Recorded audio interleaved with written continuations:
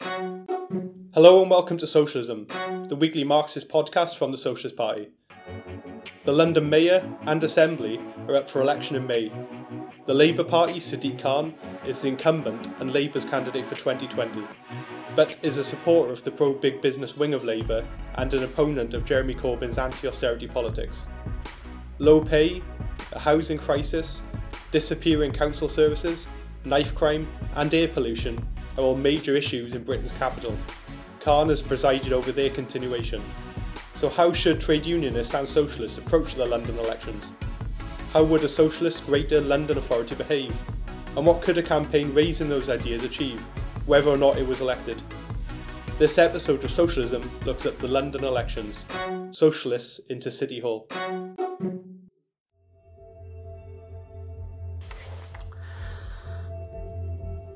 We're here today with Nancy Taff, who is the chair of the Save Our Square campaign in Waltham Forest and a member of the London Socialist Party Regional Committee. Hello, Nancy. Hello, James. And also with Paula Mitchell, who is the London Regional Secretary of the Socialist Party and a member of the party's Executive Committee. Hello, Paula. Hello. So we're going to be talking today about the electoral campaign for London Mayor, which is coming up. When is that coming up? 7th of May. 7th of May is right. polling day. Yeah. And the London Assembly. And the London Assembly as well. Why should Sadiq Khan, who is a Blairite Labour politician and the incumbent Mayor of London, be given a free run in this election? Should he be left to carry out pro-big business policies without a challenge simply because he's a Labour candidate who is going to fight for the anti-austerity platform represented by Jeremy Corbyn, among others, in the recent period in the coming election in London? We are. I think that's the main point, isn't it? That there was a despondency, if you like, after the election of the possibility of Corbyn's manifesto disappearing. Because contrary to what lots of people, are told on the television, in the radio, etc., we in the Socialist Party believe that manifesto was popular, that socialist policies are popular. Yeah. And it's the Blairites inside the Labour Party, including Sadiq Khan, who have undermined those ideas for about 4 years. And part of this challenge on City Hall, if you like, a socialist challenge on City Hall, is saying to people that we need to fight for those socialist parties around housing, around young people, around transport, etc. And if Starmer gets elected and Sadiq Khan is in City Hall, then we're just going to have what we had before Corbyn came along, which is just unacceptable and unbearable. No, that's right, because I think when you look at what happened in the general election and how lots of people who'd voted for Labour for years stopped voting Labour this time, it's because of the conditions of life that they face, this huge housing crisis, cuts to their local services, cuts to jobs and so on. And that's the reality of life for people in London as well. There's a huge housing crisis and people really struggle on low pay with the high cost of living in London, and there's so many other issues that people face, like young people and the knife crime and all of that. And Sadiq Khan looks like he wants to make friends with the billionaires and the property developers and isn't doing anything for working class people. And that's a real risk. And unless it's fought for, unless there's a political challenge, then there's a real risk there of the disillusion of loads of people that, no one's going to speak for them. And can I just say, there is this assumption that the dynamic you've seen in Scotland or in the north of England Or Midlands. Or the Midlands just doesn't exist in London. This idea that the Labour-controlled councils can just do anything to people. The Labour politicians in London, the new Labour politicians, the Blairite politicians, can just do anything to people. And this won't create a confusion and a sort of a disorientation on the basis that working class people across London will come to see no difference in the political establishment. And I think that there's an arrogance there. I mean, I was at a meeting last night in Leighton in East London where a new Labour councillor, basically facing 100 people who were all expressing anger at this regeneration project, which was giving land to the property companies. He just wasn't listening to the room. And that feeling that you're not listening to us, that services are going, life is becoming very fraught, that feeling is palpable at street level in London. Last week I was at a meeting organised by the RMT in London, the rail union, which organises, station staff and drivers and so on the tube. And they've just announced that they're balloting for action across all the tube workers in their union over pay and over their working conditions. We've got a Labour mayor. Why are they having to go on strike, potentially, to fight just to be treated with decency, just to have pay that they can live on? And they're not the only group of workers who are finding themselves having to go into confrontation. Bus drivers are another one, because of appalling working conditions. Sadiq Khan's their boss. If he was a socialist mayor, he'd sort all that out. They wouldn't have to be going on strike. So that's an interesting question then, actually. As you say, the RMT is balloting on pay and working hours. It's £1 billion of cuts to Transport for London, actually, which Sadiq Khan's authority is going to be presiding over, this Labour mayor. Unite is the trade union organising those bus drivers. They had a big regional strike in London a few years ago. There could be another one coming down the line against Sadiq Khan, this Labour mayor, who, as part of his campaign, made a big deal out of being the son of a bus driver. And in fact, was a pro-privatisation transport minister under Tony Blair in the past. What should these trade unionists and others in London, for example, education workers, members of the National Education Union, campaigning against academisation, which Labour councils have a certain amount of power to intervene in. What should all of these trade unionists say and do about the London elections, do we think? Well, they shouldn't give a blank cheque to Sadiq Khan. The trade union fight around pay and conditions are something that the trade unions obviously are involved in on a sort of day-to-day basis. But historically, the Labour Party was sympathetic, at least, at certain times in our history, to workers' struggle. Now, Sadiq Khan, we can't even say for definite whether Sadiq Khan will not use anti-trade union legislation against these workers. The reason we can say that is because recently he's made noises about not wanting to tax Google and Facebook based here. He's made noises about wanting more billionaires in London. He made noises after the Brexit vote that he wanted London to be in a sort of region of its own, going off back into Europe. So he's on the side of big business. He's not attached to the Labour movement. And so the bus drivers that will be struggling over conditions and pay, and the tube workers, he's not their friend. He's never been their friend, and he's not going to be their friend. And that's why a socialist challenge would be, if you like, the political voice of these struggles. So there's been a kind of strike wave in progress, actually nationally, on a small scale, but potentially in London as well. Trade unionists will be asking whose side is Khan on. He says he's going to stand up for Londoners. Is this the case? And what would a socialist mayor do about these trade union disputes instead? Well, I think, first of all, a socialist mayor or, socialists in City Hall would be supportive of trade unionists fighting for decent pay and decent working conditions. But also we'd be part of a campaign, a political campaign allied to, this industrial wave to demand more money for London. We often are around this city, we walk around this city and we see Canary Wharf, we see the towers of finance, we see all the money, and yet public services are not given any of that money in London. And so therefore we would support politically those struggles, and we would also link up with those struggles to demand, like they did in Liverpool. In the 80s? In the 80s, for more money. In the 80s, there were movements all around the country. I mean, Liverpool was the most successful. They were the ones that linked up the public sector workers, the workers in the city, with the fighting Socialist Council, and they allied together and they won more money. And we would base ourselves on that tradition. That's right. That's the example we draw on, isn't it? Which is, obviously, Liverpool City Council was a socialist-led council. That's our party's history, and we draw on that ourselves for London. And transport is a prime example of that. There's this £1 billion of cuts to Transport for London, which affects tube workers, it affects the buses, it affects the other aspects of transport in London as well. I think rivers and all of that as well.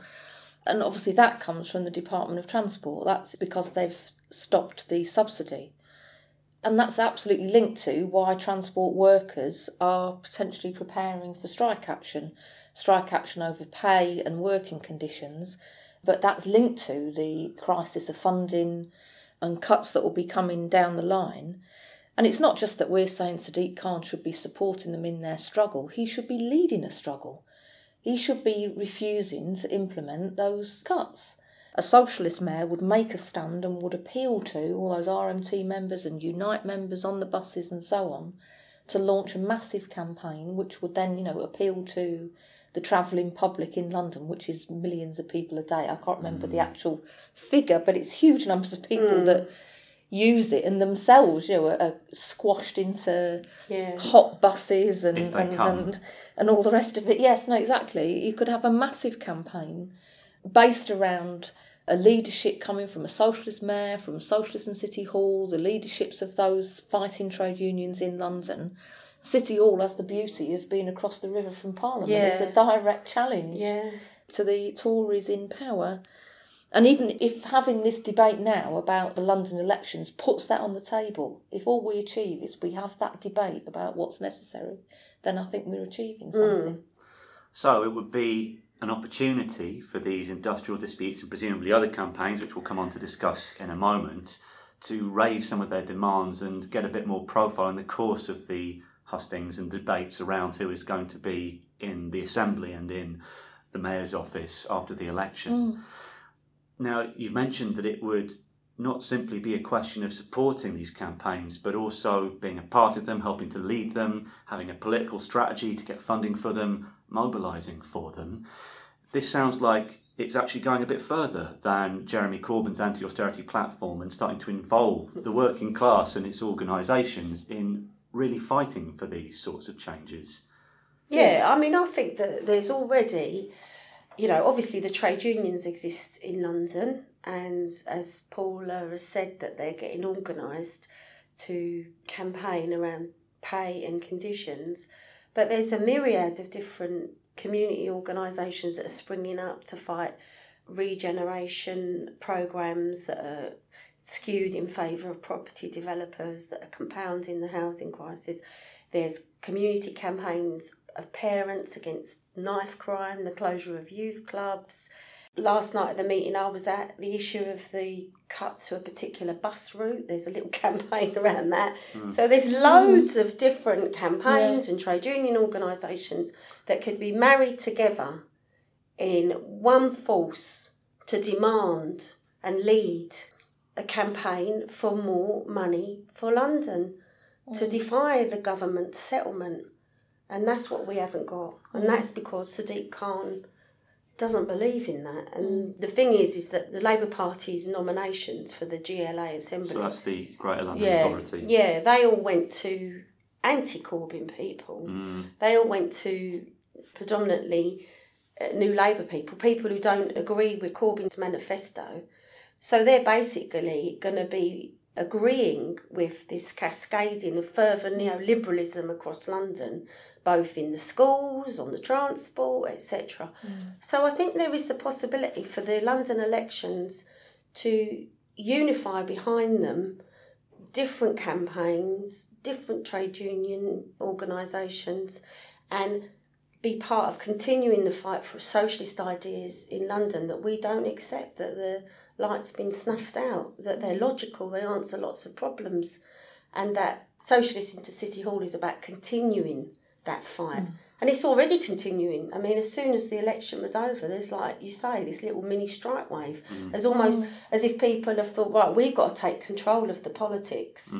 They are taking control, if you like, and not giving it to politicians who are promising them in 4 years. There's an impatience at street level, which I think our campaign of Socialists into City Hall could marry those different forces together with an aim of, pushing the campaign forward, pushing these ideas forward. And I think we probably should say at this point that we're not only thinking about London, but if there was a fight like that in London, that could have a big effect elsewhere as well. We'd reach out to councils and campaigns and struggles, nationally. If there was a fight like that in London, it could be the beginning, it could spearhead a national campaign. And we do know, we've heard of reports of ones and twos here and there of councillors who are feeling the pressure and recognising and saying, I can't do this any longer. If there was a real fight here, then that could reach out nationally and and lead to a national campaign. And we'd obviously be mounting the call on the Labour councils, on the Labour leadership candidates now, that's what they should say, that the Labour councils all over the country should take a stand and refuse to make these cuts and fight for the money that the Tories have stolen off us for the last 10 years. So we see our campaign in London as, in that wider context, a campaign here could have a wider effect. And so this would involve using reserves and borrowing powers, and we've explained in previous podcasts how it's possible for local councils to establish no-cuts budgets which can actually provide for the needs of local communities and use that to build a campaign to win the funding back from central government. And that applies to the Greater London Authority as well. The Greater London Authority is made up of the Mayor and the Assembly, and the Mayor has a budget of, I think it's about £19 billion. It's not a tiny amount of money. Powers on housing and so on, but also has borrowing powers, the same as councils do. So all the demands that we've raised about what councils should do, that applies to the London Assembly and the Mayor as well. And there are, of course, these noises, like you say, from some parts of the country, like the right-wing Liverpool Labour Mayor Joe Anderson, who said, I'm not going to make any more cuts. Unfortunately, if you look into the fine detail, that claim gets a little bit spurious. There are councils like Salford which are saying we're not passing on any more cuts. Unfortunately, again, if you dig into the detail, that's not really true. They're making cuts this year. Yes. Joe Anderson's making cuts this year and saying he won't make any further cuts. But okay, you said it now. So all right then, come on, what are you actually going to do? But that's the point, isn't it? Because Sadiq Khan recently has said that he supports rent control in London. Now, the Socialist Party has been campaigning for rent control in London for nearly 10 years now. Yes. The point is what is he going to do to bring in rent control into London? And rather than saying, like Joe Anderson said, well, we're not going to make cuts. But, when you dig into the finer detail, it's just a delaying tactic. With the request for rent control, we can all say we support rent control, but what are you actually going to do to bring in rent control? What is going to be your role, if you like, to bring that in as a policy for millions of people, particularly young people in London, who are desperate for London to be a rent-controlled city? I mean, the answer to that is nothing. It's going to do nothing. So let's talk a little bit more, actually, about housing policy in London then, because the housing crisis is a major issue. It's been a major issue in London for years and years and years and years. I know loads of people in my generation have been forced to move further and further out of the centre of town where they may work, even out of London altogether, into shoddy housing. It's a burning issue for the whole working class and big sections of the middle class now, actually outside London increasingly as well. So Sadiq Khan's got something called the London Plan, which addresses housing. And he's also, as you've said, Nancy, promised rent control. What sort of rent control is necessary? Because that could mean any number of different things, rent control. What is Khan's London Plan, and what would a socialist plan for housing in London look like? I think that we should state what we think rents should be in London. So, for instance, in Walthamstow at Blackhorse Road, there was a block built, and it was supposed to be an affordable block. And the manager said to me that the 2-bedroom flats there are £1,000, it's either 300 or 400, I can't remember, £1,300 a month for a 2-bedroom flat. See, their perception of affordable rents is not the same as the vast majority of people in London. The people who clean the streets, the people who empty the bins, the people who teach our kids, the people who look after our old people, their perception of what is affordable is not the same as what working class people perceive. So I think we have to state £600 for a 2-bedroom flat, something like that, so that people can have an idea of what is possible with rent control, how that could change their lives if we implemented rent control. Now, the London Labour councils have introduced landlord licensing schemes. I mean, you could say that they're toothless tigers because they're very cosmetic. But if Sadiq Khan was to use his powers to say, right, we're going to recommend that the average London property is £600 for a 2-bedroom flat a month, and that we're now going to campaign to make that a reality, then I think there would be resonance. That's something that we could argue for, that we could say that at least you've got to come out openly and state a figure on what you think is acceptable, that you should use your powers in the GLA to implement that as far as possible in the properties that you own and that you control, that all land that is owned by the GLA, TfL, etc., that only council housing or social housing on genuinely affordable rents, i.e. the figure that I've just given. I suppose we could have some negotiations around that in different areas. But I think that the time has come now to state exactly what we want rents to be in London and not just vaguely leave it open, because, you know, the World and his wife can say they support rent control. Sometimes rent control could just mean a limit on how much it increases from a level which is already way too high, couldn't it? And that's what Miliband talked about. Yeah, no, exactly. That's So it means anything to anybody, and sometimes it's been talked about in terms of setting a cap according to a certain relationship to the average income of an area. But I'm not sure you can do something like that in London, where the average income in London is distorted by the extremely rich people that live in London and doesn't reflect what the majority of people actually have to live on. And there's even an issue, because normally we would use the phrase like social rent, meaning, you know, the kind of rents that people are used to paying in council houses. But there's even an issue about that now, where some people have been assessed as being too poor to even be able to afford a social rent. So where they're meant to live, you know, it's entrenching homelessness, which is obviously a massive problem. Homelessness is a massive problem, and that's the thing with Sadiq Khan's London plan, because there's all those features like you've described, James, of people being forced out, families being forced out. I think it's 100,000 families that have been forced out of London through this process for social cleansing. And that's because they can't afford it. It also is to do with these demolitions and the regeneration projects, you know, supposed regeneration. Who doesn't want regeneration? But actually it's gentrification. It's forcing people out of their homes. But as well as people being moved out of London, there's increased street homelessness.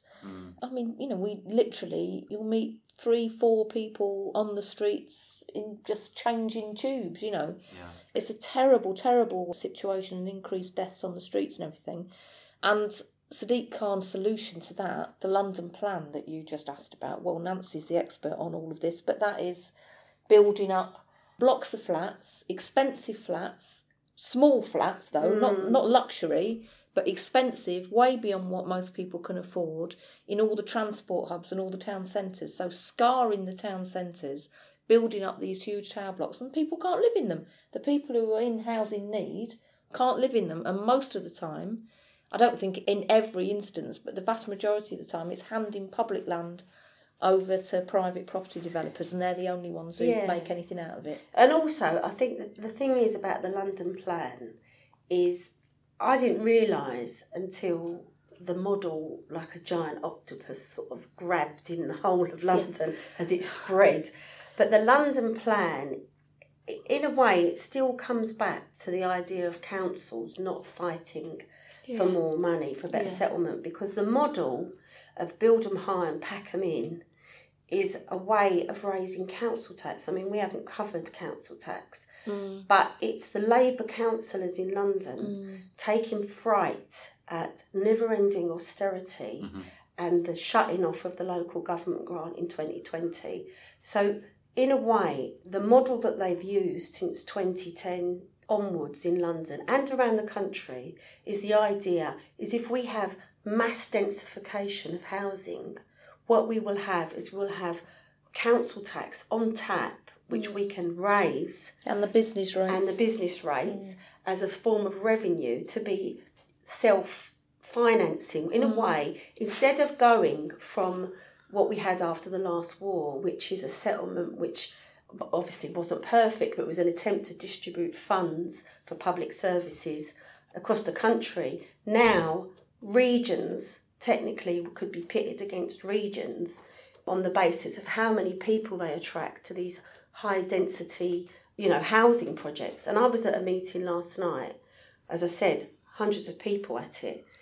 And the point about this model, first of all, it will not solve the housing crisis. In fact, it's compounding the housing crisis because it is giving previous public land closed or public services like libraries, police stations, fire stations, adoption services. I've seen them all around Walthamstow. They all close and then they're regenerated as these new flats.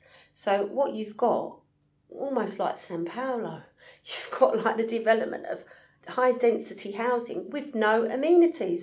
There were people standing up at this meeting saying, we've got 10,000 people coming in. We haven't got doctors. We were promised the doctors. The doctors up the road are closed with 13,000 people on the books. So not only have we not got a doctors, up the road ain't got a doctors. The only doctor's surgery in the area has got a 4-week waiting list. Then there was a discussion about the schools. They're not planning to build any more schools. So it's a model which doesn't deal with the whole question of amenities, but at the same time, as this model has spread out from central London to outer London, the housing crisis has got worse. So it doesn't even tick the boxes on its own remit. It compounds the problem. It's just simple displacement. And that's why we're calling for a generalised objection to the London plan. We're standing explicitly on reject the London plan. But obviously, we would call for a socialist plan. So what would that look like? Well, first of all, we wouldn't impose it on communities. We wouldn't impose it. It would be a discussion around what is needed. And obviously, we would fight for more money for local services. I mean, in Liverpool, I don't remember off the top of my head, but it's 5,000 council homes. It's 1,000 jobs for young people. I think how many full-time jobs, I don't remember.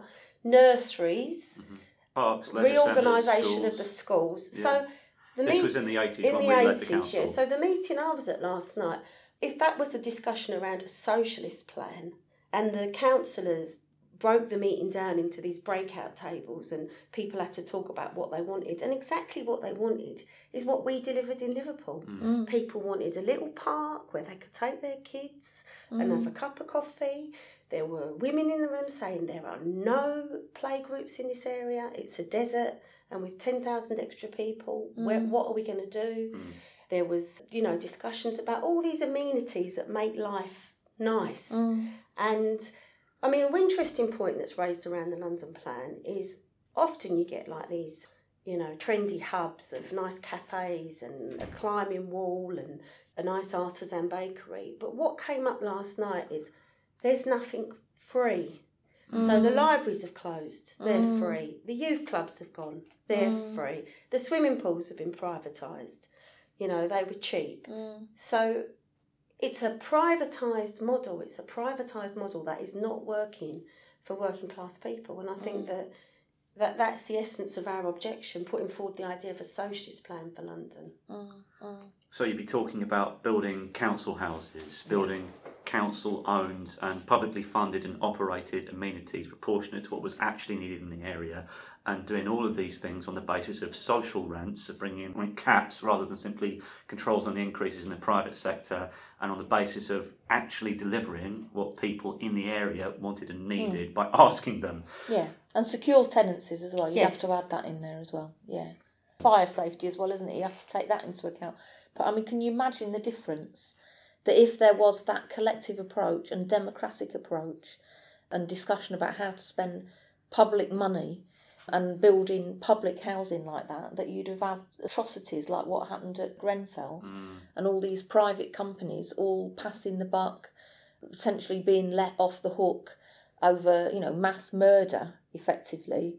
If you had like a publicly owned and controlled process that was democratic and transparent, then, you'd avoid all those sorts of issues as well. And obviously, part of our housing manifesto is just basic things like we demand the removal of all the cladding straight away, review all the new building projects, a moratorium on all the new building projects until they're all properly assessed in terms of fire safety, and that links to the densification points that Nancy was making as well. So let's move on from the housing crisis then to low pay, and this is one of the issues which has come up as part of the strike wave which we discussed earlier. What should a living wage be in London? £15. £15 an hour. We stand on £15 an hour. And what's Sadiq Khan saying about that?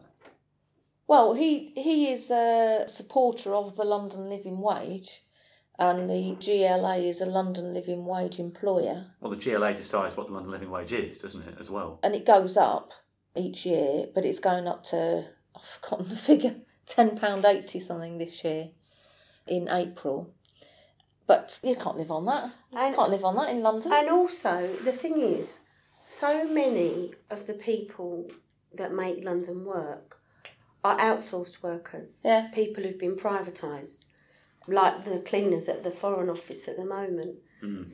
So many of the really low-paid workers are people who 20 years ago would have been public sector workers involved in national pay bargaining, and on decent wages for London, if you included London waiting, etc. And the deregulation and privatisation, in a way, makes a nonsense even of a London living wage, let alone the fact that, Sadiq Khan might nominally support a living wage, because behind the scenes, people are being paid a lot worse than that, and it's legitimised, it's legal, because they're outsourced workers. So one of our primary demands is for all outsourced workers to be brought back in-house. Yeah, that's right. And you'd have to link to pay, obviously, the contracts as well, an end to the 0-hour contracts. The other thing that we mentioned earlier, as a growing social problem, there's a great deal of anxiety about this in London, particularly among people in working class areas with children, is the scourge of knife crime. Yes. And connected to that, the question of any kind of future whatsoever for young people, and this is of course a national, in fact an international question, but particularly related to violence in London. What is Sadiq Khan saying about that, and what would be a socialist response to this crisis? Well, Sadiq Khan says a lot about knife crime and doesn't really say a lot either.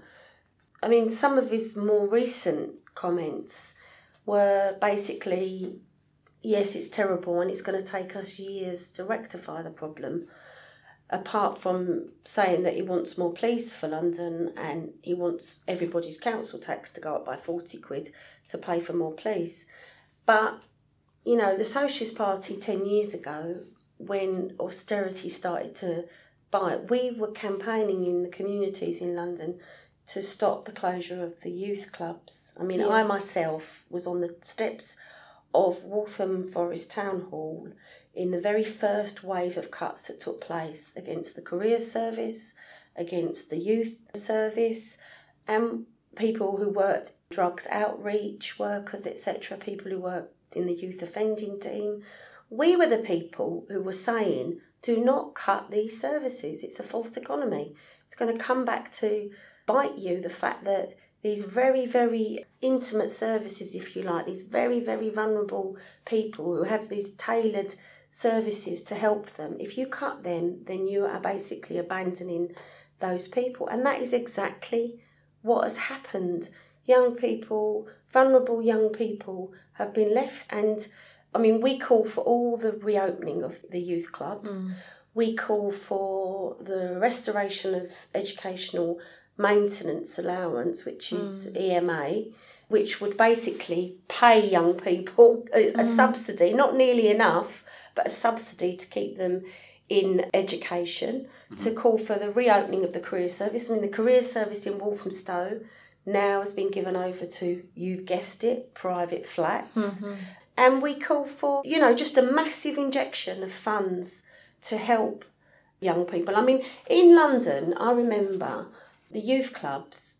I mean, I didn't really go to a youth club, but a lot of my friends did go to a youth club. And the thing is it's not just that you had dedicated youth workers for very vulnerable young people. You also had things like over the 6 weeks holidays when people maybe could drift. There was programs that you could go to. Now, all that has virtually gone. And just on another point, why is it so bad in London? Why has knife crime in other areas of the country gone down, but in London it seems to be going up? And I do think a factor in that is the huge chasm between the rich and the poor that has developed. That there's a sense of you can live in one community and not even be conscious of another community living alongside you. And that does go back to the way that London has developed in the last 10 years, the fact that there isn't access to libraries, council housing, etc. for people. People don't feel like, a lot of young people feel like they don't have a chance, and yet they see all this money around them and they're vulnerable. And I think that we would address those problems with socialist policies as I just outlined, but it is an absolute condemnation of Khan that he has come to basically accept that that's a feature of London life. It never was, and it doesn't have to be. So this is a question of restoring youth services, restoring council services, providing more amenities like we talked about earlier, but also providing support to stay in education, and at the end of it, providing jobs. That's the thing. You can restore the career service, but I remember I didn't grow up in London. But when I left school at 17 and I went to Connections, the career service at the time, and I said, look, I've seen the adverts. I would like to train to be an electrician, thanks very much. And they said, I know you've seen the adverts. The reality is that's bluster from the government. There are no apprenticeships. And so I left, and that was the end of that. And I didn't become an electrician. Anyway, that's not the point. The point is you've got to have stuff to back up. That's right. And the thing is, I worked as a Saturday worker in a library. We had Saturday jobs working in a library. They were well-paid jobs. They were 9 till 5 jobs. And if you were in school, you could get 6-week jobs over the 6 weeks holidays. You could get a job over the 6 weeks holidays. Now, those jobs, because of weekend work, have been integrated into the contracts. So Saturday jobs are harder to get. Holiday jobs are harder to get. And so what chance do young people have? They've basically excluded a layer of people from having access to a sense that they can be their own people and get a job, get a flat. I mean, when I left school in London in the 1980s, it was still possible to get a little council flat as a young person. I'm talking about 17, 18, you could get a flat. You could get housing benefit to pay for that flat, and you could do A-levels. So basically, you were helped out. If you didn't have a rich mummy and daddy, you were helped out. Now those people are not helped. None of those things exist. None of those things exist. Right. Well, they existed in London. And that's how they're integrated, all these policies, aren't they? Because that's about housing policies as well. It's all tied together, housing benefit, the whole lot. One final question then. What could a socialist mayor do about the environment? Talking about young people, fighting for a future. I think we've sort of answered it in the London plan, haven't we? We've talked about the model, the privatised model that's used. I mean, I've talked a bit much. Do you want to say? All the points that we've made so far are all part of that question, aren't they? And that's about the lived environment, what you actually live in. It's linked to the policies we've raised about transport, because part of our policies about London transport is that it should all the sections of it that have been privatised, which is the buses, obviously, in particular, should be brought back in-house. That's just happening about the Woolwich ferries, apparently, so that's an example that it can be done, and we'd argue that that should be done overall, so that then you get a fully funded, publicly owned, democratically planned public transport system.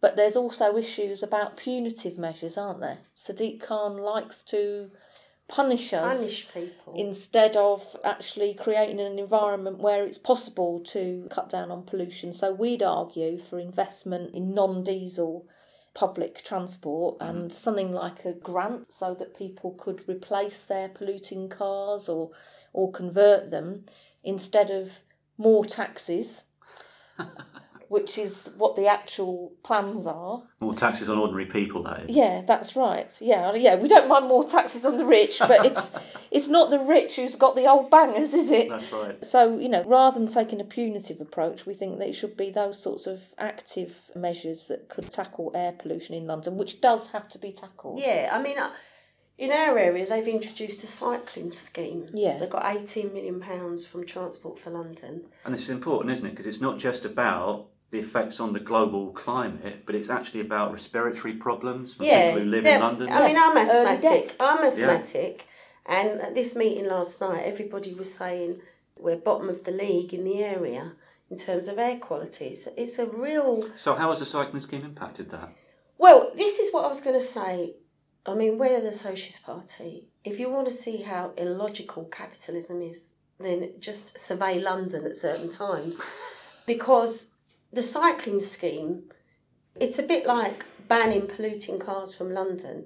On the surface, you can go for it. That's a good idea, This is what we need, cleaner air, everyone's cycling, etc.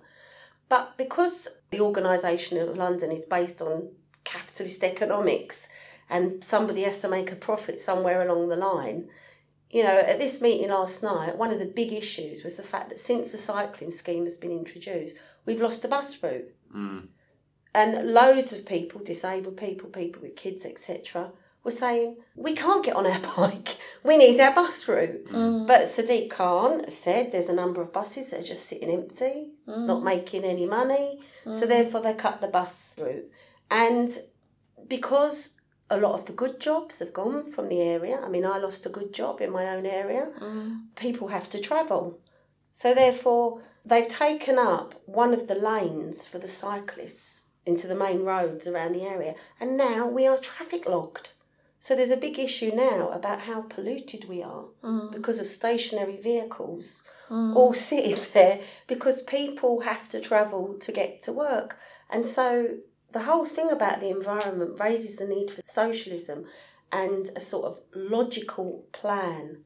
So subsidised buses, keeping the jobs local. I mean, if you look at Dagenham in the 1970s, if you ever look at old footage, everybody's cycling in because they all lived locally and they could cycle in. No one had to get told, get off your lardy arse and get on your bike and find a job. That's basically what accompanies a lot of these so-called environmental schemes, and they're creating a backlash. And it is dangerous because, I mean, what we've been saying is that you can have thousands of people campaigning against the environment, like in Australia, thousands and thousands of young people objecting to climate change. But then when the Conservatives, the Liberals there, used the question of jobs, they got voted in, the lack of jobs.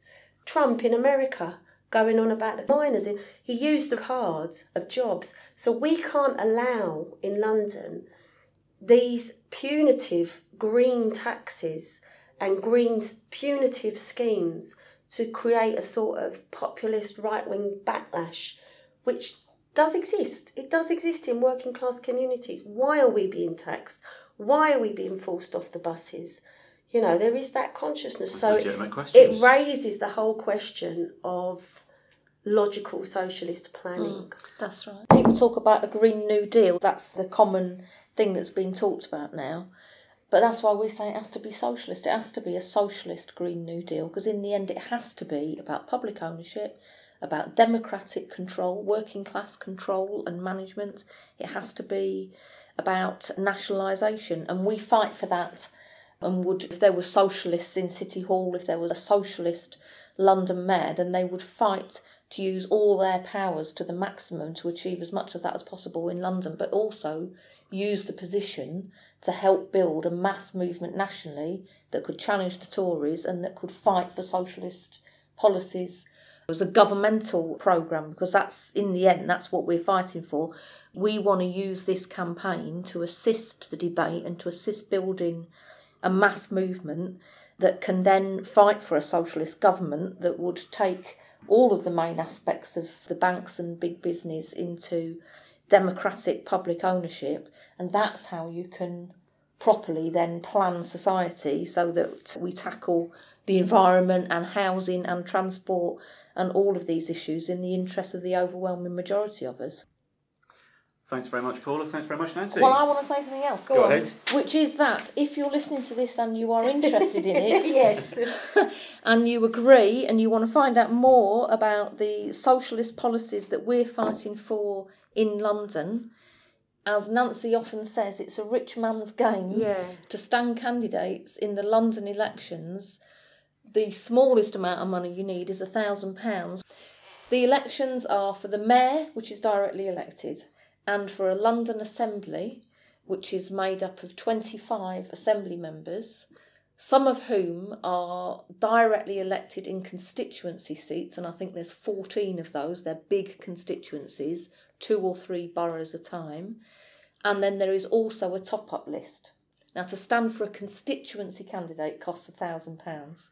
To stand a list costs £5,000. If you fancy being mayor, 20. you need to find 20, because it's 10,000 to stand and 10,000 to appear in the booklet. Which explains why Rory Stewart's stand. Yeah, that's right. So he's the ex-Tory who's run this gimmick of, I'll come invite me around your house, I'll come sleep on your floor to find out about your borough. That's right. So, obviously, the London elections aren't that far away now, and we want to raise money just to fight as much as we can. Whether that's standing candidates or just fighting for the programme, we'll do as much as we can depending on how much we can raise. So people need to go to the London Socialist Party website, which is londonsocialistparty.org.uk, and there is a button to press to donate money to help the fight for socialist policies in London. Great. Thank you, Paula. Anything else, Nancy? Thank you, James. Thank you, Nancy. Thank you. Socialism is produced by the Socialist Party, the England and Wales section of the Committee for Workers International. This week, we heard from Nancy Taff and Paula Mitchell, speaking to James Ivans, and I'm Scott Jones. You can read more about the Socialist Intercity Hall campaign at London Socialist Party's website, londonsocialistparty.org.uk. And you can read more about this campaign and other episodes in the episode notes at socialistparty.org.uk/podcast. If you agree with the policies and actions the Socialist Party is fighting for, we need you. Join our campaign to build a truly effective working class fighting force in the trade union and labour movement. Join the Socialist Party now. Send us your details at socialistparty.org.uk/join. And if you live outside England and Wales but want to join the fight for socialism in your country, contact the Committee for Workers International by visiting socialistworld.net.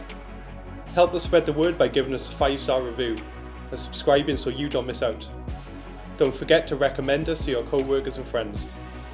We want you to send us recordings from picket lines and campaigns and reports of your activity. We want your questions, comments and ideas for future episodes. Email socialismpodcast@socialistparty.org.uk. Socialism the podcast has no wealthy backers.